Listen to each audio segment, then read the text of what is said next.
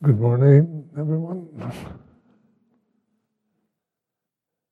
Somebody asked a question written down. What is it? Ajahn Ashoka. About speaking on Dhamma, how to communicate Dhamma. How to communicate Dhamma.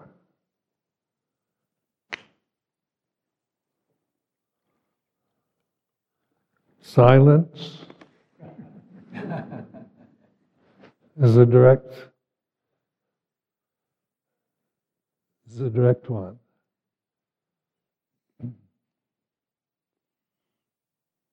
And this is the historical Buddha, Gautama the Buddha's question when he was enlightened. How do you teach the unteachable? Teaching, you always have to use words and concepts. And so, I tell this story many times. You've heard about, he was going to Sarnath to meet his 5 colleagues who deserted him before he was enlightened. And they were all kind of excellent samanas, meditations and samatha type practices, reaching the highest levels of samadhi. And so he thought he would go and find them. On the way, he met another ascetic who was impressed by his radiant qualities, his kind of luminosity, and so stopped him and asked him what he discovered. And the Buddha said, "I am the perfectly enlightened Buddha." And the ascetic looked at him shocked and walked away. Even though that's true, the Buddha wasn't telling a lie. It's not the way to teach Dhamma. Because all pronouns convey this sense of a separate self. So if I'm the perfectly enlightened Buddha, one interprets that on an ego, as a personality, as a person. So his meetings are not with the 5 disciples, was the Four Noble Truths. So this is the excellent paradigm, excellent teaching that the Buddha used to. They're not teaching Dhamma. It's not like, describing Dhamma. I've said many times you can't do it, but point to it. So, just the emphasis on the banal, ordinary human experience of suffering and understanding it rather than trying to get rid of it takes you to Dhamma. Because you're developing patience. To understand suffering, you have to be patient. You have to accept it for what it is and see its cessation. That's what suffering is, a sankhara. So we take it personally, but when you're patient with it, you're accepting it. It is what it is, and then it ceases, and you're still aware of the absence of suffering. And that's the escape from suffering, the end of suffering. Then we think that the end of suffering is ended forever. Once I accept suffering, understand it, let it go, and then it ceases, I won't suffer anymore. But that's the thinking mind, not wanting to suffer, not wanting to be free from suffering forevermore as a physical human person. And that doesn't happen. We still experience what we call vipaka karma, or resultant karma from the past, from being born. We have habit patterns, tendencies, identities. We have opinions and views that still arise. And we live in a society, we live with the families or in the sangha or in groups of people. If we can escape to being kind of isolated hermits, But still, even in isolation, your vipaka karma arises.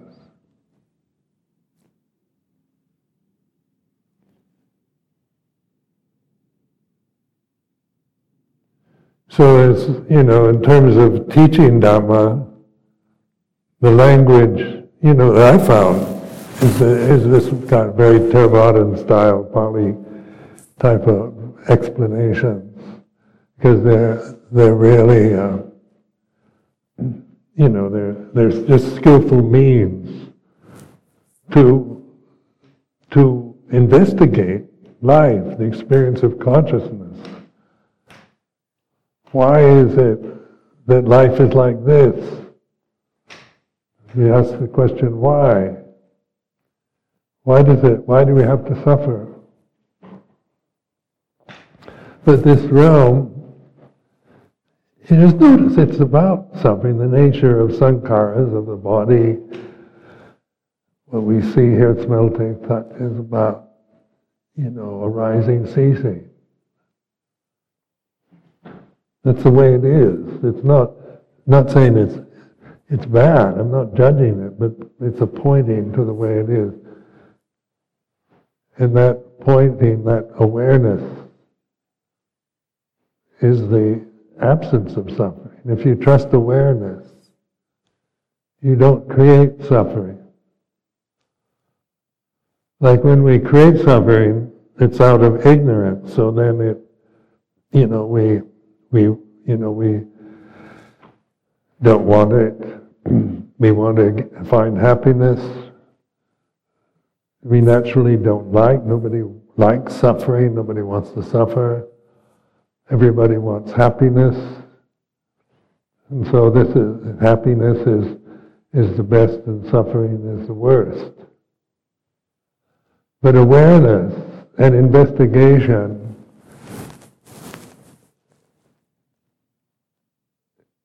this whole Buddha's teaching is about investigating, finding out, going to the root cause. Within the mortal conditions we have to abide with till we die. So Buddha had to live to 80, and he still had terrible traumas happening to him. You read the drunken elephants chasing him, his evil cousin wanting to annihilate, kill him, and recalcitrant, difficult monks that cause endless problems, and jealousies and fears, and tyrannical kings and governments. I mean, he didn't escape. He didn't anything, but his relationship to the world was knowing rather than complaining about it or trying to get rid of it. So there's, like to make karma, you have to, karma is what we do, what we think, what we speak. So if we do it out of ego, out of desire for reward, for acceptance, for love from outside, that's karmic. If we try to suppress our feelings, trying to get rid of anger, fear, jealousy, that's karmic. But awareness isn't karma.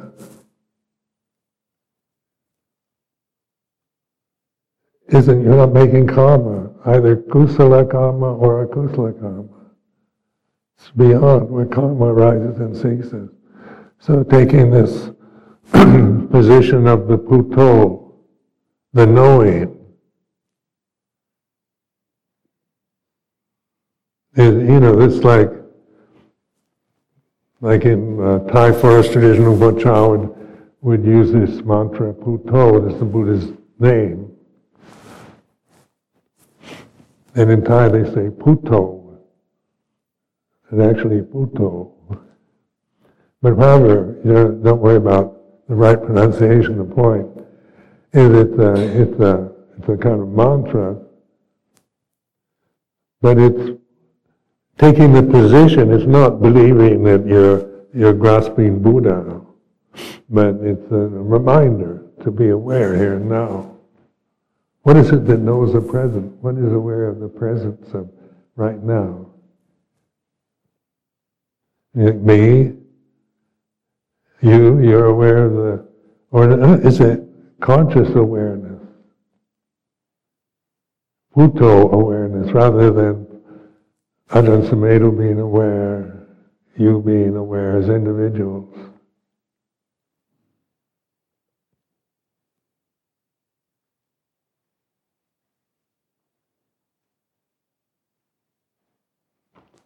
Are there any other questions?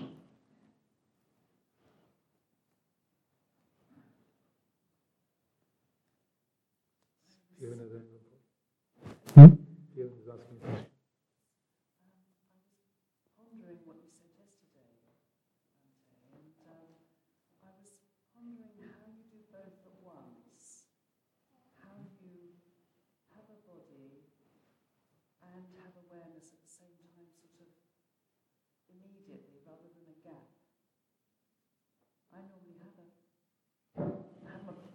And then I have the awareness, it doesn't happen at once.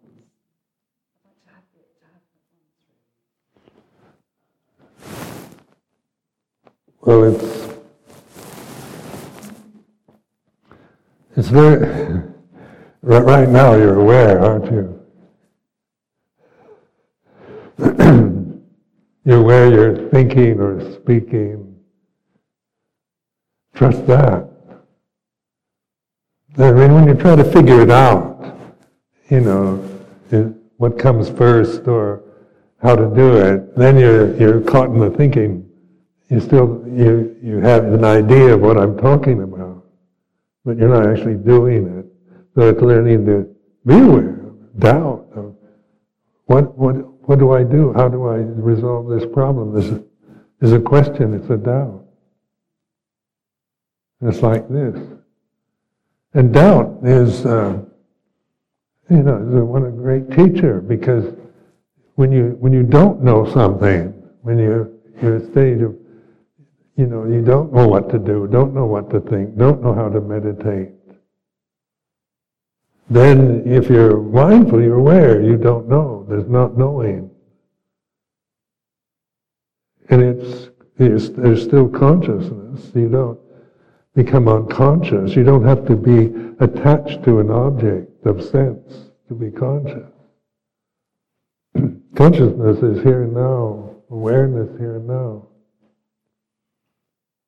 So like they have the three fetters, the 4 stages of stream entry, once returner, non-returner, arahant, so they got these 4 stages of enlightenment. It starts with stream entry, Sotapanna. And then you've got the 3 fetters. There are 10 fetters altogether. But the first 3 deal with stream entry. And these first 3 fetters are all human-made fetters. They're not, they're like the self-view. Sakya Ditti is called in Pali. Self-view. You identified with your body.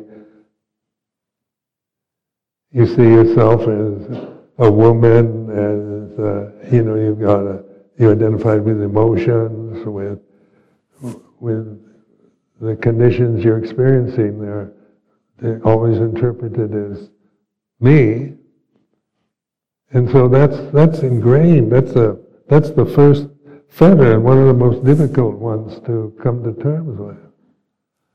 Because if there's anything seems more real, it's me sitting here, Ajahn Sumedho. Everybody says Ajahn Sumedho. And I can think I'm Ajahn Sumedho. But that's a title given to me when I was, like Sumedho was given to me when I was 31 years old. I wasn't born with it. It's a Theravada Buddhist Thai Pali name. They give you an ordination. Or am I Robert? That's the Christian name my mother gave me. But I wasn't born Robert. That was given to me by my mother. So names are, if we don't investigate and reflect on the way it is, then we tend to operate from positions. Like with meditation, with techniques and even Dhamma, studying Dhamma through the scriptures, one gets so strong views about what Dhamma is, or what Buddha really taught, or the heart of Buddhism, or what is Buddhism and what is not Buddhism. And you can become a Buddhist snob through being attached to Buddha's teachings. So, then you become a Theravadan Buddhist. And so then you become critical of Mahayana, Tibetan Buddhism, because you see yourself, but you can observe that. I'm a Theravadan Buddhist monk is what they call samutsacha. It's convention. It's not a position I take or hold to. But if I identify strongly with being a Theravadan Buddhist disciple of Ajahn Chah as a personal identity, then I suffer from that.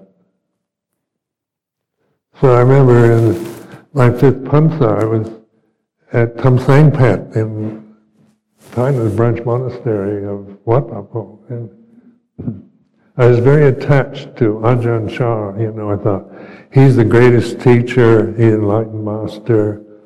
And I was thinking he's probably the greatest enlightened Buddhist monk in the world. And I had an incredible admiration and respect for Ajahn Chah. And then these hippies came to see me, young American hippies who were going around Thailand deciding who's enlightened and who isn't.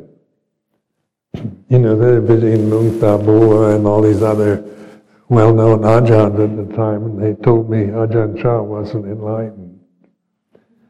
And I felt enraged.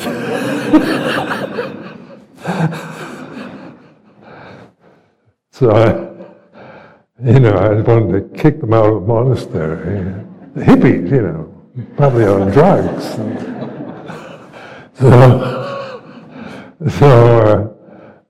But I looked at that, and I began to see how this attachment, that why do I get so angry if somebody criticizes Ajahn Chah? So I asked myself the question, why do I get so enraged over that?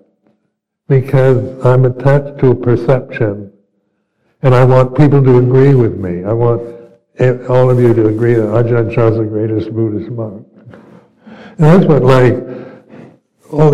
evangelist Christianity does. It reinforces, you get together and Jesus is the only way, and everybody says, yes, Jesus is the only way.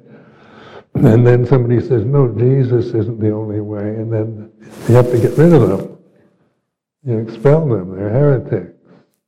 But in meditation, you can, is Buddha the only way? Or, begin to observe your own views about Buddhism,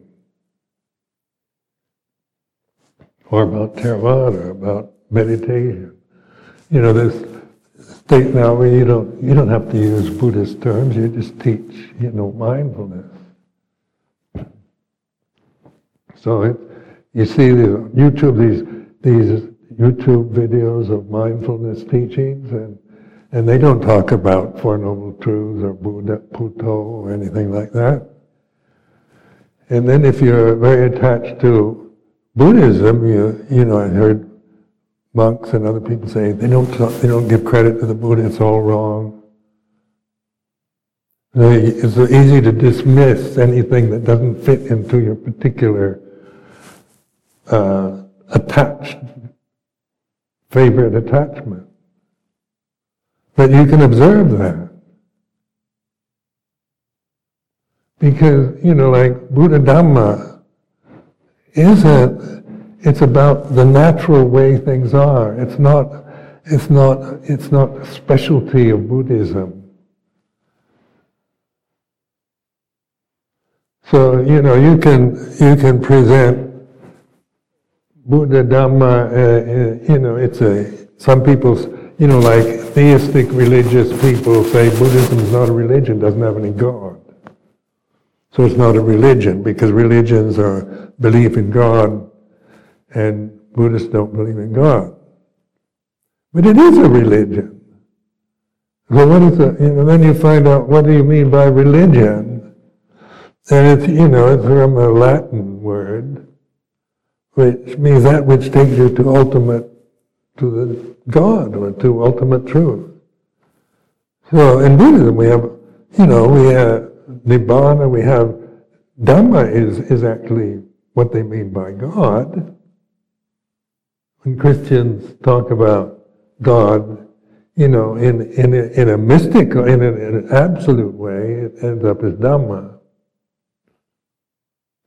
But the trouble with the word is it's personified. It's anthropomorphized. Is God an old man, white beard up in the sky? And then modern day feminists don't like to believe in an old man up in the sky. So is it a woman up in the sky? Or is it a hermaphrodite up in the sky? So what? You go fiddling around with sankhara perceptions about male, female, both hermaphrodite images, and it becomes ridiculous. So this is where, in Christian mysticism, they let go of God, the ultimate, letting go of the word or the concept or the images that you create around that word. Well, Dhamma isn't a word you can create images around. So it's quite a skillful term in itself.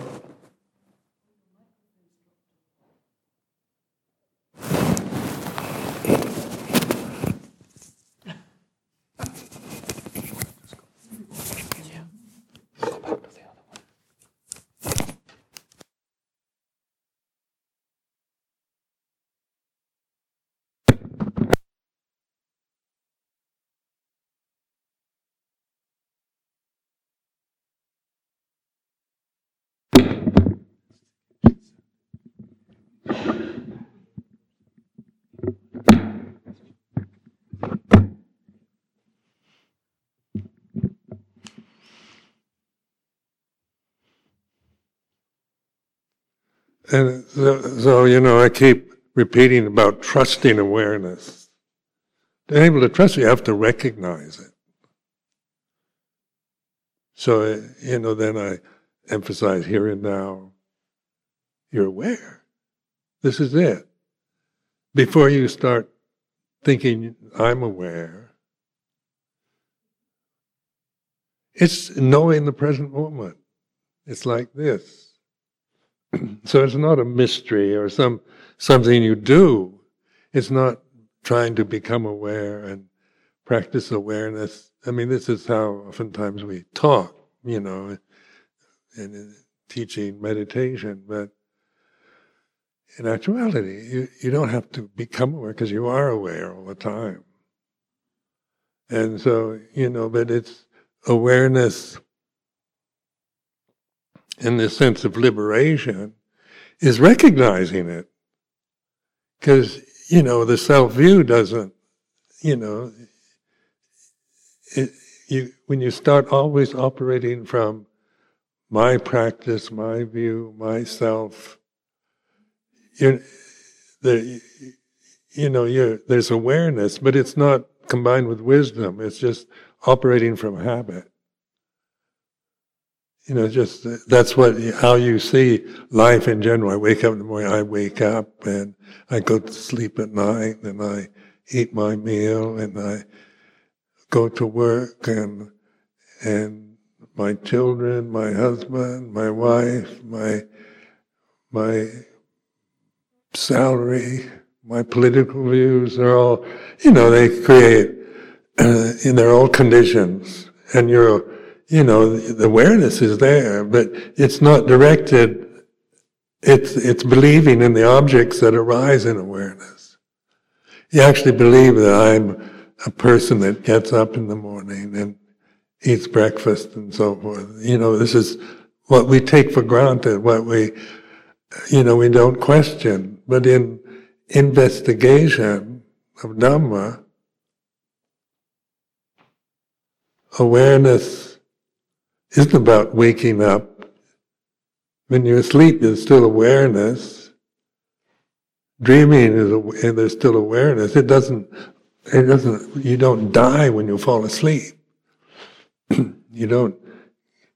You're not aware of objects when you're sleeping. So in waking state, you're aware. We look at. We're not in the dreaming now, but we can be in a deluded state and believing what we see, hear, smell, taste, touch, think, feel, take it all personally and like this and not like that, and be caught. And that's what we call samsara vata, or the samsara, endless cycles of birth and death. So you're caught in that momentum, and that's what suffering, the First Noble Truth, it comes, you start awakening to it rather than, you're not trying to get rid of it. But when you take your position in the Putto, position of awareness, then it's like being no longer caught in the whirlpool of samsara. You're in the still point where samsara still arises and ceases, but you're not arising and ceasing with the conditions, with the body, with the thinking process, with the emotional habits. So doubt is the first fetter, and the fetters are like obstructions to seeing the path. As long as you operate always from the self-view, from the ego, then you'll never see the path. The ego doesn't know the path, doesn't see the path, the Eightfold Path. It's impossible for the ego to know it. But what can know is awareness. So, what is the ego? But you're aware that you think you're the body you have. Even deliberately think, this is my body. I can be aware I'm thinking this. I can question, I can ask question, am I really this body? Is this what I am? Is a permanent human body? And then that it gets old, gets sick and dies. What happens to Ajahn Sumedho when he's dead? What happens to the body? It just, it decays, or you have it cremated. So you question, it's like investigation, inquiry into the way things are. You're inquiring. You're not just operating from assumptions, from beliefs. So then with like anatta, non-self, you begin to see how, you create the sense of identity with the body. I have for me to be a physical body, I have to believe I am this body. I have to operate from the position that this is what I am, as a physical body. And this is me. And if I operate from that, I'll never see the path.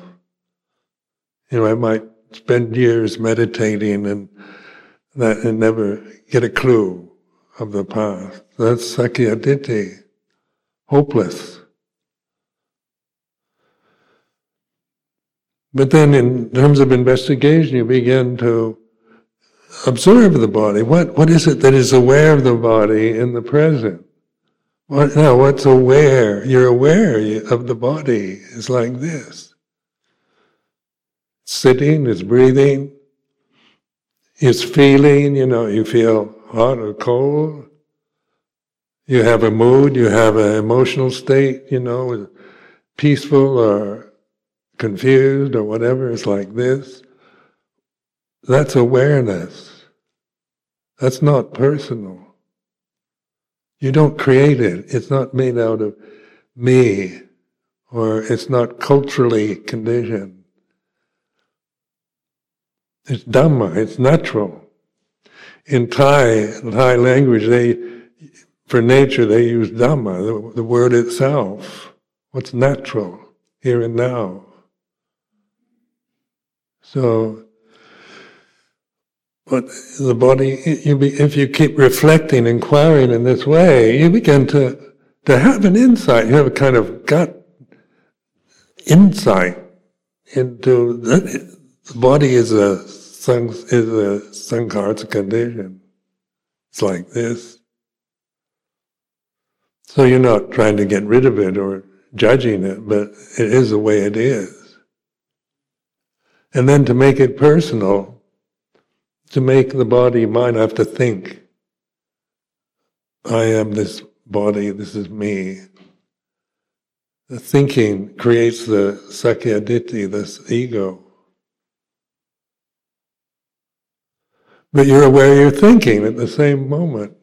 You're aware that, the thinking arises and ceases in consciousness. So, I am, Ajahn Sumedho is a thought. And when I stop thinking, there's still awareness. So, you just by this kind of inquiry, investigation, you're actually getting to the root of it. You're not just creating the scenarios, more complicated scenarios of words and concepts and theories.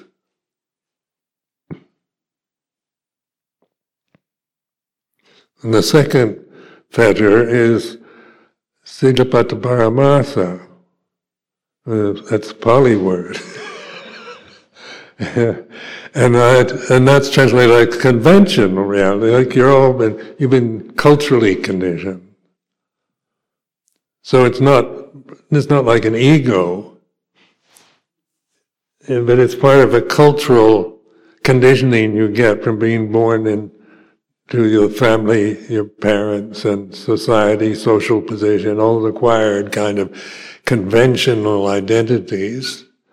You get that after you're born. So, they are ego problems, but they're attitudes and assumptions and positions we take because we're conditioned to think of ourselves as like being British or middle class or white person, or we have cultural prejudices, so we have being a woman is an identity.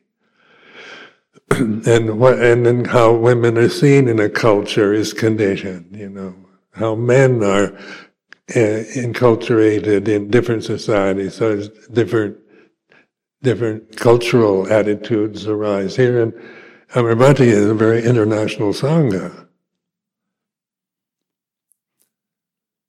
But so much of nationalism is about strong identity with the culture. To keep culture pure. We want to keep the English culture and not have it compromised in any way with any foreign cultures or religion. There's a kind of far-right extremism. So it's a conditioned way of thinking based on Silabbata Paramasa, or attachment to cultural identities, social positions.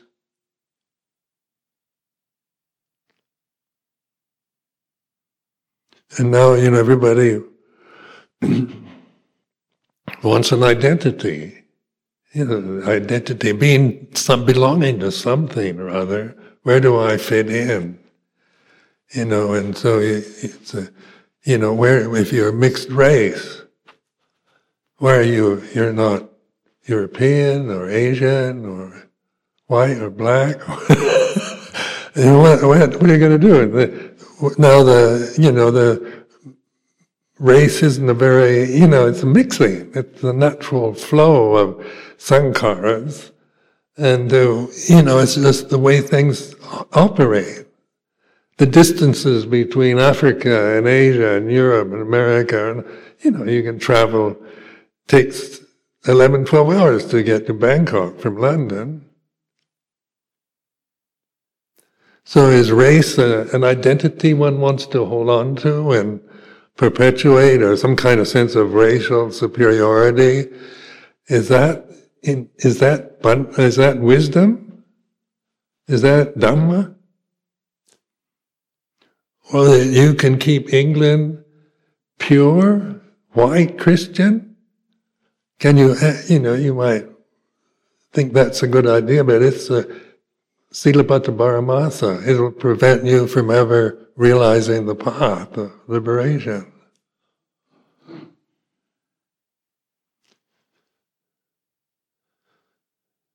So, and you observe this. Even if you have these prejudices, they arise and cease. You're holding opinions and views, they do. They're not permanent. You aren't thinking these thoughts, these identities, these cultural positions. They come and go according to other conditions. Like right now, Britain, in a confused state about Brexit because there's so many positions and beliefs of those for, those against, and so there's a lot of acrimony and fear and anxiety around what's going to happen. But being aware of that is the important thing. What's going to happen are we going to Brexit, leave the EU, or will we stay in, or what is the right thing to do? What is the intelligent, proper thing to do? And as you're asking these questions, at least you might have opinions, but they arise and cease in the present. They come and go. And that's important. This is where you're finding liberation from Silabbata Paramasa, or attachment to cultural conditioning, social conditioning, religious conditioning. We get conditioned by religion. So then there's the Sakyatiti, the ego, the sense of self as a separate personality, physical being. Then there's Silabbata Paramasa, conventional attachment to conventional reality, and then Vicikicca, which is a cute word in Pali, meaning doubt. And doubt is not knowing, it's unsure, uncertainty, insecurity. So, and this is, thinking, being attached to the thinking process is the cause of doubt. When you think a lot, you doubt a lot. Rinpoche Cha told me that in the beginning. You think a lot, you doubt a lot. Kit Mark, Song Sai Mark. and it's true. Is Brexit right or wrong? Thinking about it, you might prefer one take to another. But what is liberating is awareness of it, that this doubt, not being sure, is like this.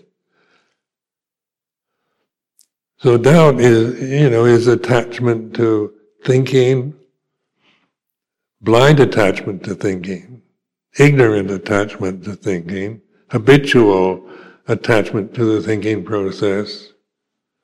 Because what is Brexit right now at this moment, here in Amaravati Temple? It's a thought, it's a concept, it's a sankhara. That's what it is. This moment is not taking sides or preferring to have it or get rid of it, but noting the way it is. That's the thought. Brexit comes and goes. Try to sustain Brexit as a permanent thought. You can't do it, impossible. But then the thought itself creates an emotion, Silabbata Paramasa. So those for Brexit, and those against, that's emotion, but that arises and ceases, according in the present. Once is aware of the word, the emotion it arouses, that awareness is what you trust. It's knowing, it's wisdom, it's non-personal. It's not like on a person you have preferences as a personality. But as a non-person, there's no preferences. It's the way it is.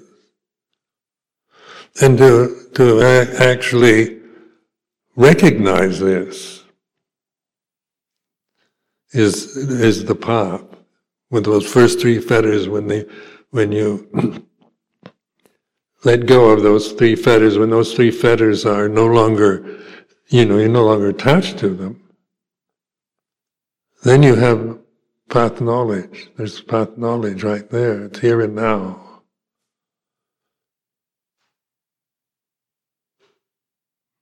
So notice that all these first three fetters are creations by human beings. Did God create Brexit? The Buddha never mentioned it.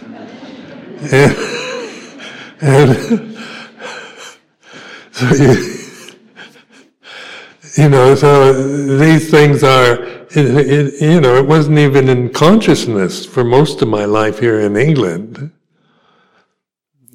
Never heard it talk about Brexit. So, just pointing out it is it's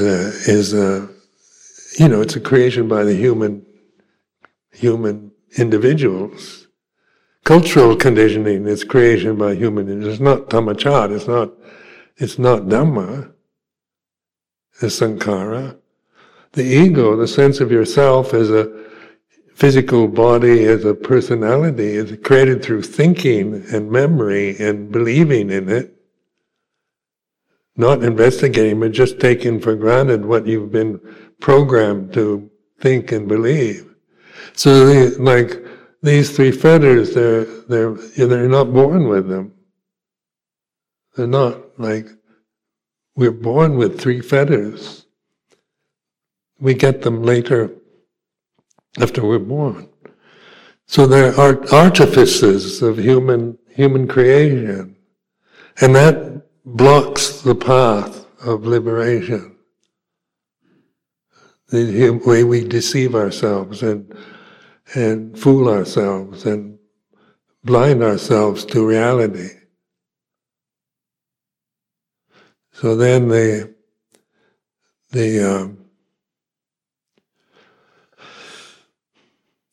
then the path, once you see the path, it's a kind of, it's jnana, and they use the word jnana or knowing. It's a profound, it's not intellectual anymore. It's not believing in the path or an idea of the path. It's knowing, direct knowing. Jnana dasana, these words in Pali mean that kind of gut understanding, insight.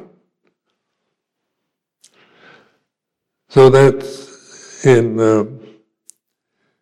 so then that gives you the confidence in the path, and what you do with that, your insight, can be very brief, and then we fall back into the old habits of self-views, silabbata paramasa vicikicca, because that's what we're used to. We're accustomed to operating from the self-view, from our beliefs and prejudices and cultural identities. So that, and we still have, so you don't get rid of the natural conditions and the vipaka karma. It doesn't just go, disappear forever. But in like the once returner, non-return arahant,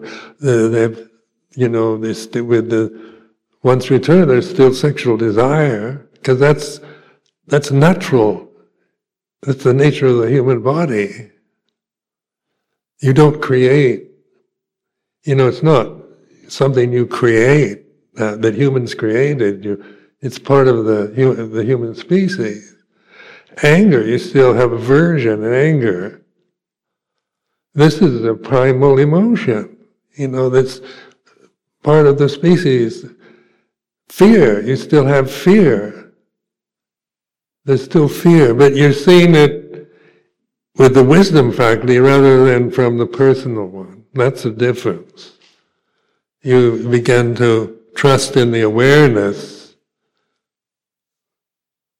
but you're not like sexual desire is no longer seen, judged on a cultural level, like, different attitudes towards sex, very according to culture, according to generations.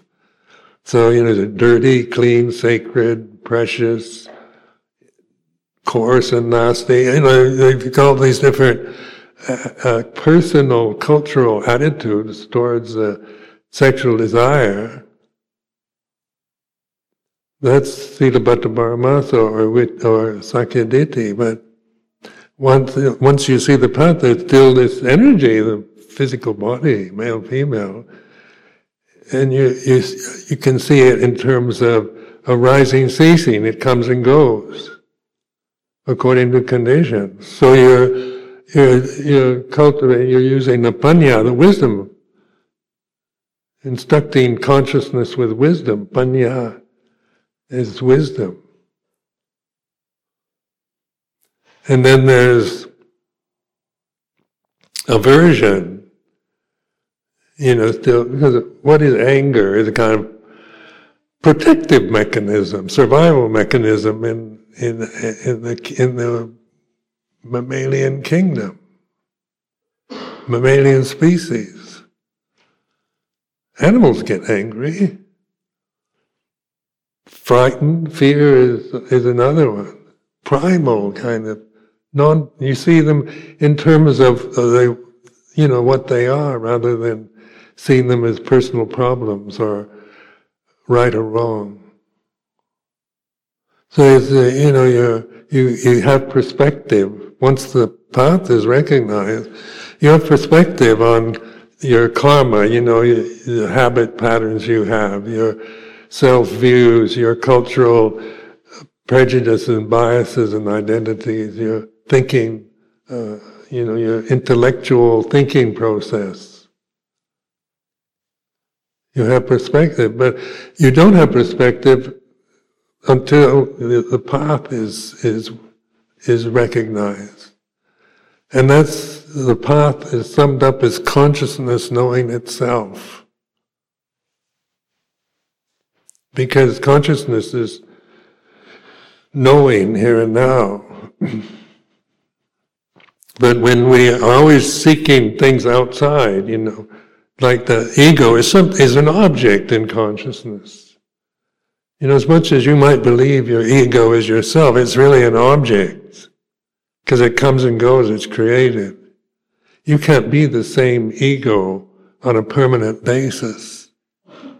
Whether you're, when you're here, your ego's like this. When you're with your family, you have different personality. When you're in the workplace, you're the boss of a big corporation. You aren't like home with your mother. The ego adapts, doesn't it, to automatically shifts and changes according to conditions.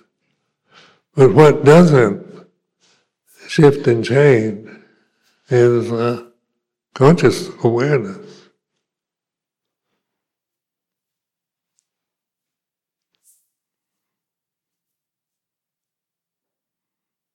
Like, no, the world is a very confused place, internationally. Because of this lack of wisdom. And so what we're doing here, the purpose of Amaravati is to, the best we can do is to present this kind of encouragement, to encourage you to be mindful. Because that will, individually, it helps you deal with your own experience of life, but also we're connected through consciousness, so it's not just, my meditation practice is just so me and mine, I have no influence on anything else, but that's Sakya Ditti again. But, you see, just the interest in mindfulness now here in Britain, that wasn't here 20 years ago, 30 years ago. I don't remember when I lived here, people used to, mindfulness was not something that people were that interested in. In fact, I was even criticized for teaching mindfulness by some Buddhists. So I don't know where they were at, but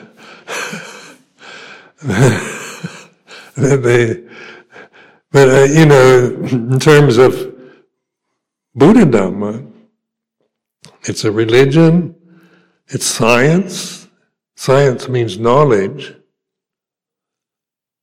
So it's not scientific, Buddhism, because you can't prove the Dhamma. But it's scientific. Its whole emphasis is scientific investigation, but not outward. It's trying to find out what's life on Mars, what would be like, or something like that, but you're observing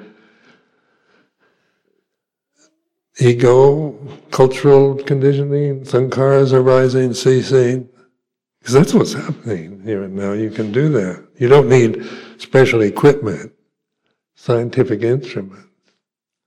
So it's science, it's psychology, it's philosophy, it's everything. Dhamma includes all those categories.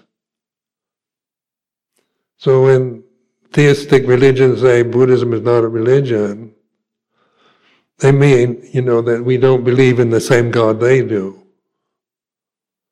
But then in terms of, then there's conflicts about whose God is right. Is Allah or Yahweh or is Jesus God? And we get caught up into trying to think about who's the real God and who isn't.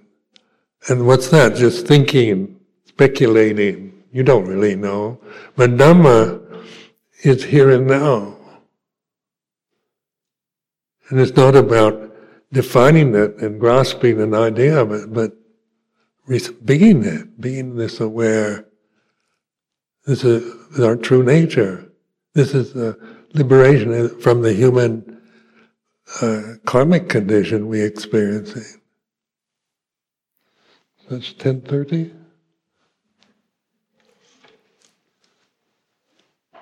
Annamaya Sadhukara